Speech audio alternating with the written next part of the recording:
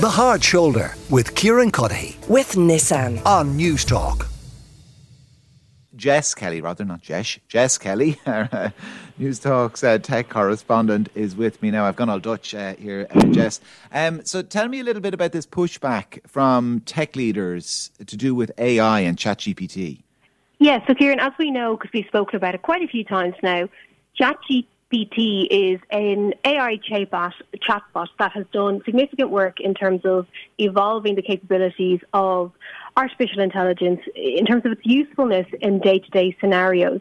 And now some tech leaders have come out calling for the development of AI experiments to be paused for 6 months because of risks to humanity. And given that one of the names on this petition is Elon Musk, obviously it's gained a bit of traction.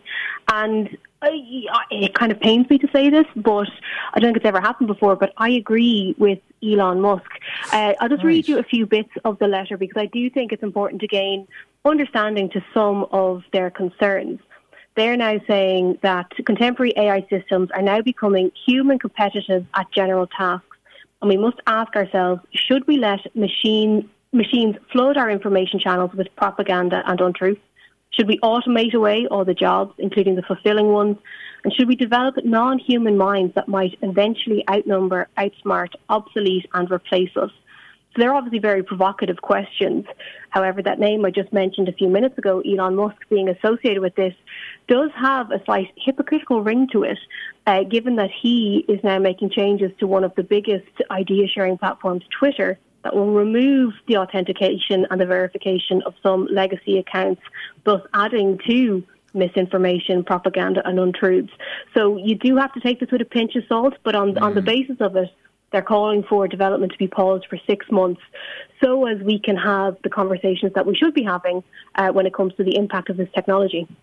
Call me a cynic, but I'm just trying to frantically work out what's their real agenda here. I can never take at face value anything that Elon Musk says. Maybe he genuinely has these fears, but if he does, Jess, I mean, he's a little bit like an old man kind of raging against the dying of the light, is he? Or he's King Canute. For whatever metaphor you want to reach for, this is going to happen, whether Elon Musk wants it to or not. Yeah, and I think the fact that he's associated with is going to do more damage than good, to be honest, because of the reasons I just mentioned there. You know, Tesla uses AI to enable its driverless, its autopilot features, essentially its autonomous features. But I do think it's important that we have these conversations. Like a lot of the pieces that you and I have spoken about over the years has been the implications of things like social media that was created without any regulation or rules or legislation in place to police it.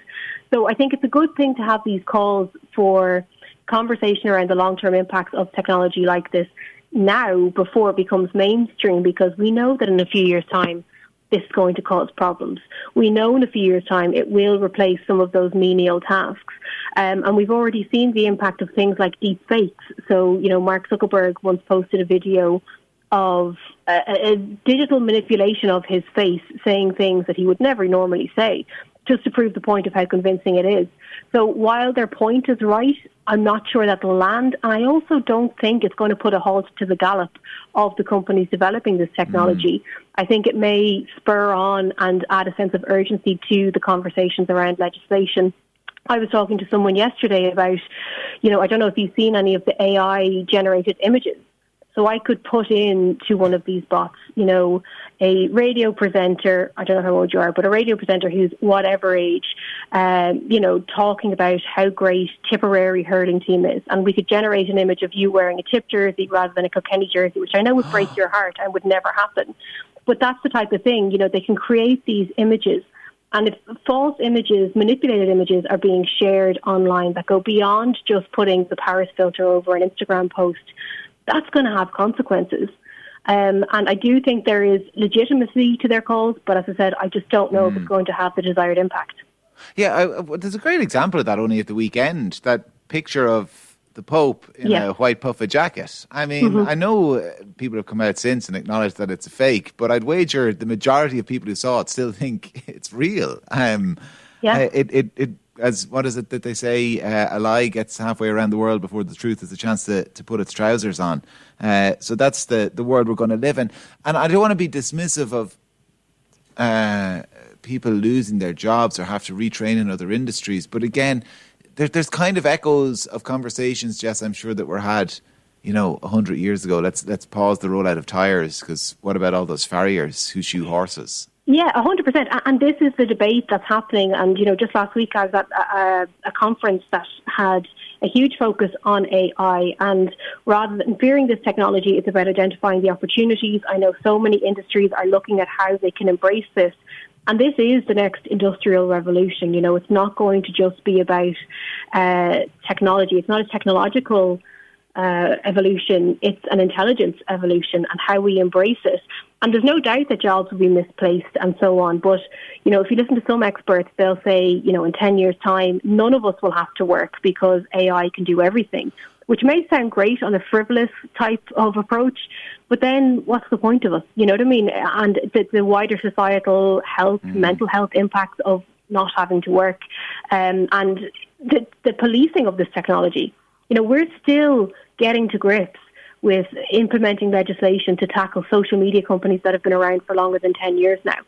The fact that this technology can come along, and the fact that, we're seeing what's happened in America over the last number of years, we're seeing what's happening with Twitter.